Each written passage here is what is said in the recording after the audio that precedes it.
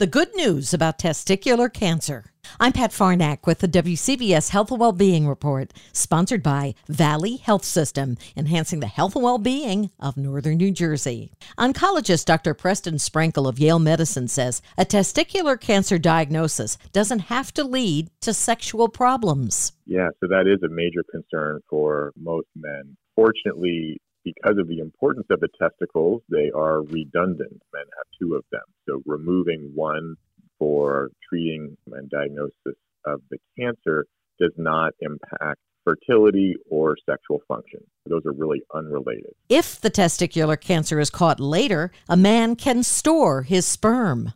We do recommend that, and that's largely because the chemotherapy agents, if needed, can cause damage to sperm production.